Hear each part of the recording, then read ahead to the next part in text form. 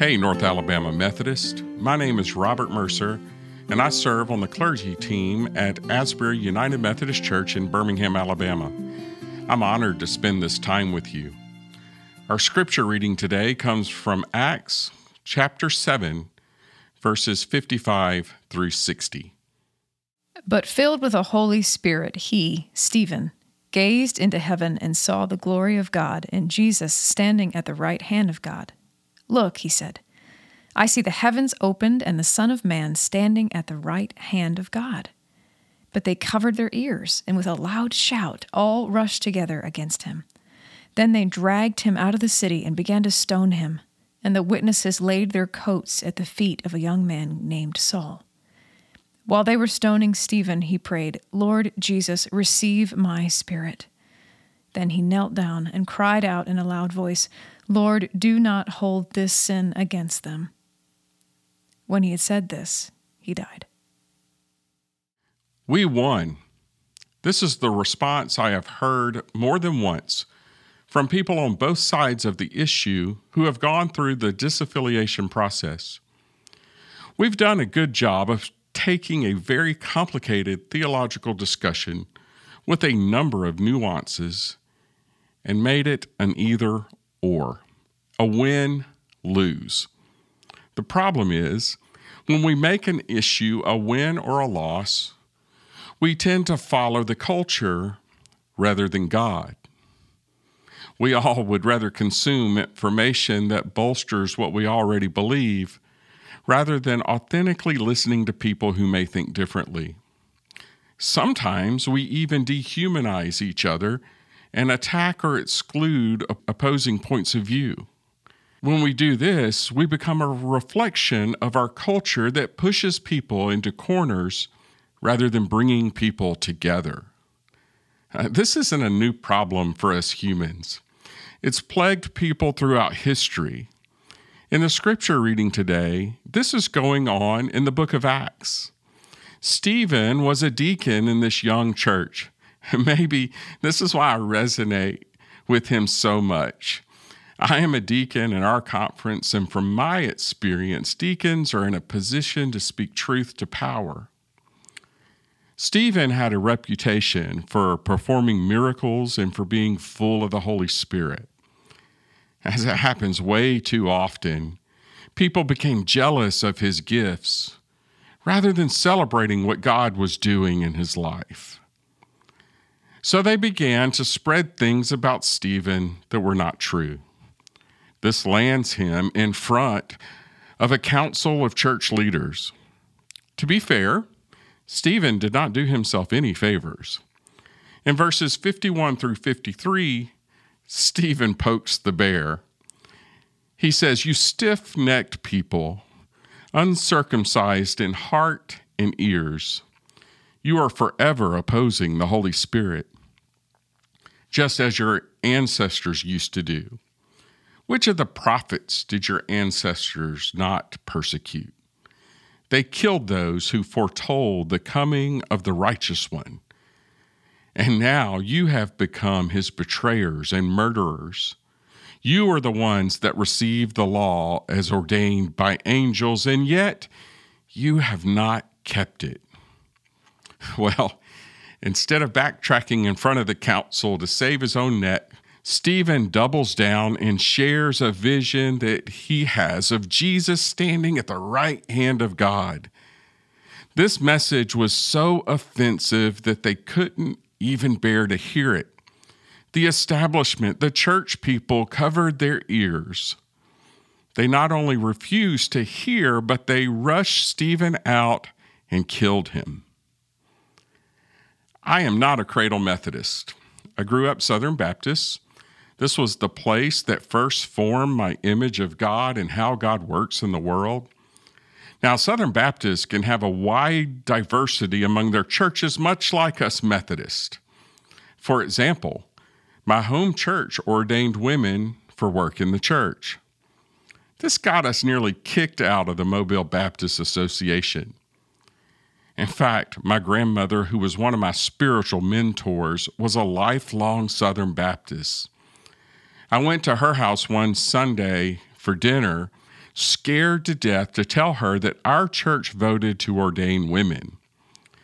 When I mustered up the courage to tell her, she paused, then calmly said, "It's about time.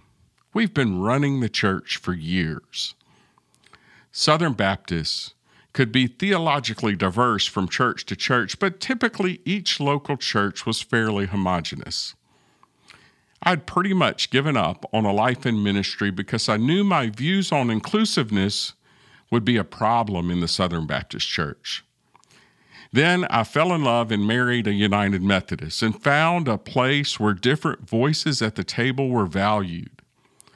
Later in my studies, I discovered how United Methodists were able to live in harmony with people who think differently. It's our theological task. Our theological task is laid out in paragraph 105 in the Book of Discipline. This section helps guide the church in having hard conversations about how God works in the world around us. Our theological task has four main parts. First, our theological task is both critical and constructive. It's okay to ask questions about our faith. In fact, an extensive research project done by Fuller Seminary shows that people who remain in their faith in adulthood were part of churches where questions were welcomed. But our questions are not just critical, they're also constructive. We ask questions to help us understand the gospel in our time and place in history. Next, our theological task is both individual and communal. As Jesus followers, we should be people who strive to understand what Scripture is teaching us. Books, sermons, podcasts, small groups are all good, but we are encouraged to think for ourselves. And yet, we are not meant to go it alone. We are meant to have conversations with people who make up the entire theological community, not just people who think and look just like us. Third, our theological task is contextual and incarnational. We recognize that Jesus lived in a certain place and at a certain time. Jesus immersed himself in the world in which he lived in order to bring about change in how people lived their lives, and so should we. Lastly, our theological task is essentially practical. Our faith informs every part of our lives. It doesn't matter how much we know or believe about God if we do not let it affect how we live it out on a daily basis. I fear we have forgotten our theological task as we have lived in an increasingly polarized culture. We need to ask ourselves, are we talking and listening to each other, or are we covering our ears? Walter Brueggemann talks about how we continually go through three phases of life. Orientation, the world makes sense and times are good. Disorientation, something happens to disrupt life as we know it. And reorientation, life is different, but is starting to make sense again, and we can enter back into a season of orientation. The United Methodist Church is going through a time of disorientation. The good news is, reorientation is always on the horizon. My concern as we journey together is how do we fill the void of the voices we have lost? Our friends who are no longer at the table as we make decisions about the future will leave us weaker. We needed their voices. I want to say something to my friends who are or have disaffiliated. Resist the temptation to feel like you have put these issues behind you. You will miss the voices calling you to care for the marginalized.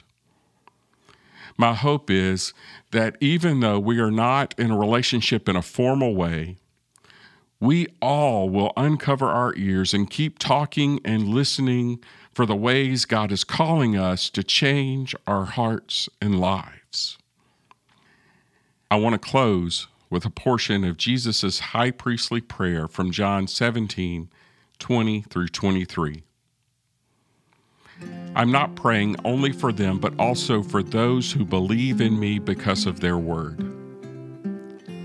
I pray they will be one, Father, just as you are in me and I am in you. I pray that they also will be in us, so that the world will believe that you sent me. I've given them the glory that you gave me, so that they can be one just as we are one. I'm in them and you are in me, so that they will be made perfectly one. Then the world will know that you sent me and that you have loved them just as you loved me. Amen.